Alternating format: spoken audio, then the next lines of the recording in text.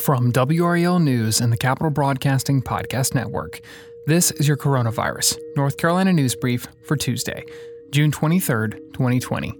I'm Cliff Baumgardner. Here's the latest from WREL.com. Yesterday, North Carolina's statewide ban on evictions was lifted, meaning that many people who've struggled to pay their rent during the pandemic could now face other challenges. But a new hotline is providing information to those in need. According to Siembra NC, the Latinx community has been hit particularly hard by the coronavirus pandemic, and this issue in particular. As of June 16th, Latinx North Carolinians made up 42% of all coronavirus cases in the state, and the vast majority of Latinx workers who get sick do not have access to paid time off or federal stimulus funds. A survey conducted by Siembra NC in May showed nearly half of all Spanish-speaking tenants were unable to pay their full rent that month. Siembra's staff have been sent dozens of photos of letters from landlords to tenants demanding full payment and threatening eviction. One day after the expiration of the statewide moratorium on eviction cases, legal aid workers at UNC's Civil Legal Assistance Clinics received an influx of calls. They say landlord misconduct and illegal evictions have left tenants frightened, and most people are unaware that the nationwide CARES Act still protects some rental properties until July 25th. But how do you know if your dwelling qualifies under CARES, and how do you provide or demand that information in a court hearing? These questions are what inspired the launch of a new hotline called the CARES Act Eviction Information Line. Hotline operators can provide resources to tenants, including what documents to bring to court, how to request an interpreter, and a guide to CARES Act protections. Individuals seeking assistance from the hotline should send a text message with their full address and property name, if known, to 919-590-9165. Tenants will then receive an information packet via both text message and U.S. mail based on the research results for their property. Today, the nation's top infectious disease expert, Dr. Anthony Fauci, said he is cautiously optimistic there will be a COVID-19 vaccine by the end of the year or early 2021, but warned that the next few weeks will be critical to tamping down coronavirus hotspots around the country. Fauci and other top health officials also said they've not been asked to slow down testing for coronavirus, a controversial issue after President Donald Trump said last weekend that he had asked them to do just that because it was uncovering too many infections.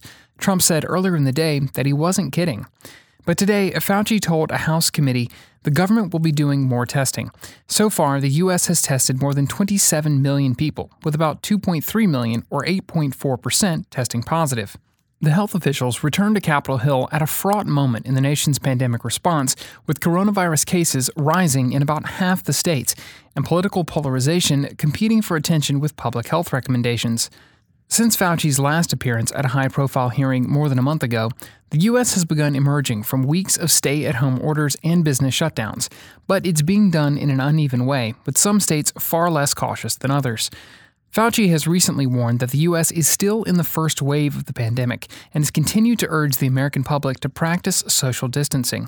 Fauci continues to recognize widespread testing as critical for catching clusters of COVID-19 cases before they turn into full outbreaks in a given community. About 2.3 million Americans have been sickened in the pandemic, and some 120,000 have died, according to data from Johns Hopkins University. As local universities develop plans to bring students back on campus in the fall, a number of faculty members at NC State are petitioning the decision to reopen the university. As of now, NC State plans to resume classes on August 10th, and recently, Chancellor Randy Woodson wrote a letter to faculty members requesting an increase of in-person classes. In the letter, he said the amount of face-to-face instruction currently being planned for students in the fall was, quote, insufficient to meet our goal, and requested staff return to campus to continue the work of the university.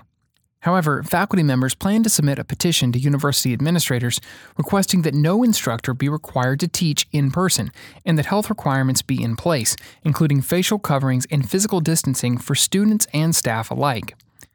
Faculty members plan to collect signatures for this petition until July 3rd. And lastly, Wake County will hire 235 temporary workers in the coming weeks to respond to the coronavirus pandemic. Health-centered positions will include contact tracers and opportunities in epidemiology and nursing, while other roles will directly support the Emergency Operations Center. Wake County's EOC is normally staffed with 160 employees, but hundreds more are needed to maintain and expand current operations. By hiring temporary workers, the EOC can shift existing staff back to their original pre-coronavirus roles.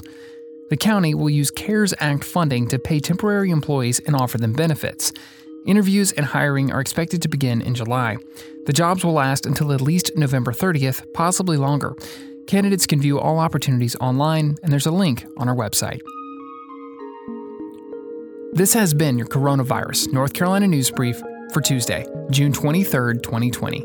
As always, if you like the information and resources you get from this show, let us know. Leave a rating and review wherever it is you listen. And while you're there, be sure to subscribe so you don't miss our new episodes. Thanks for listening.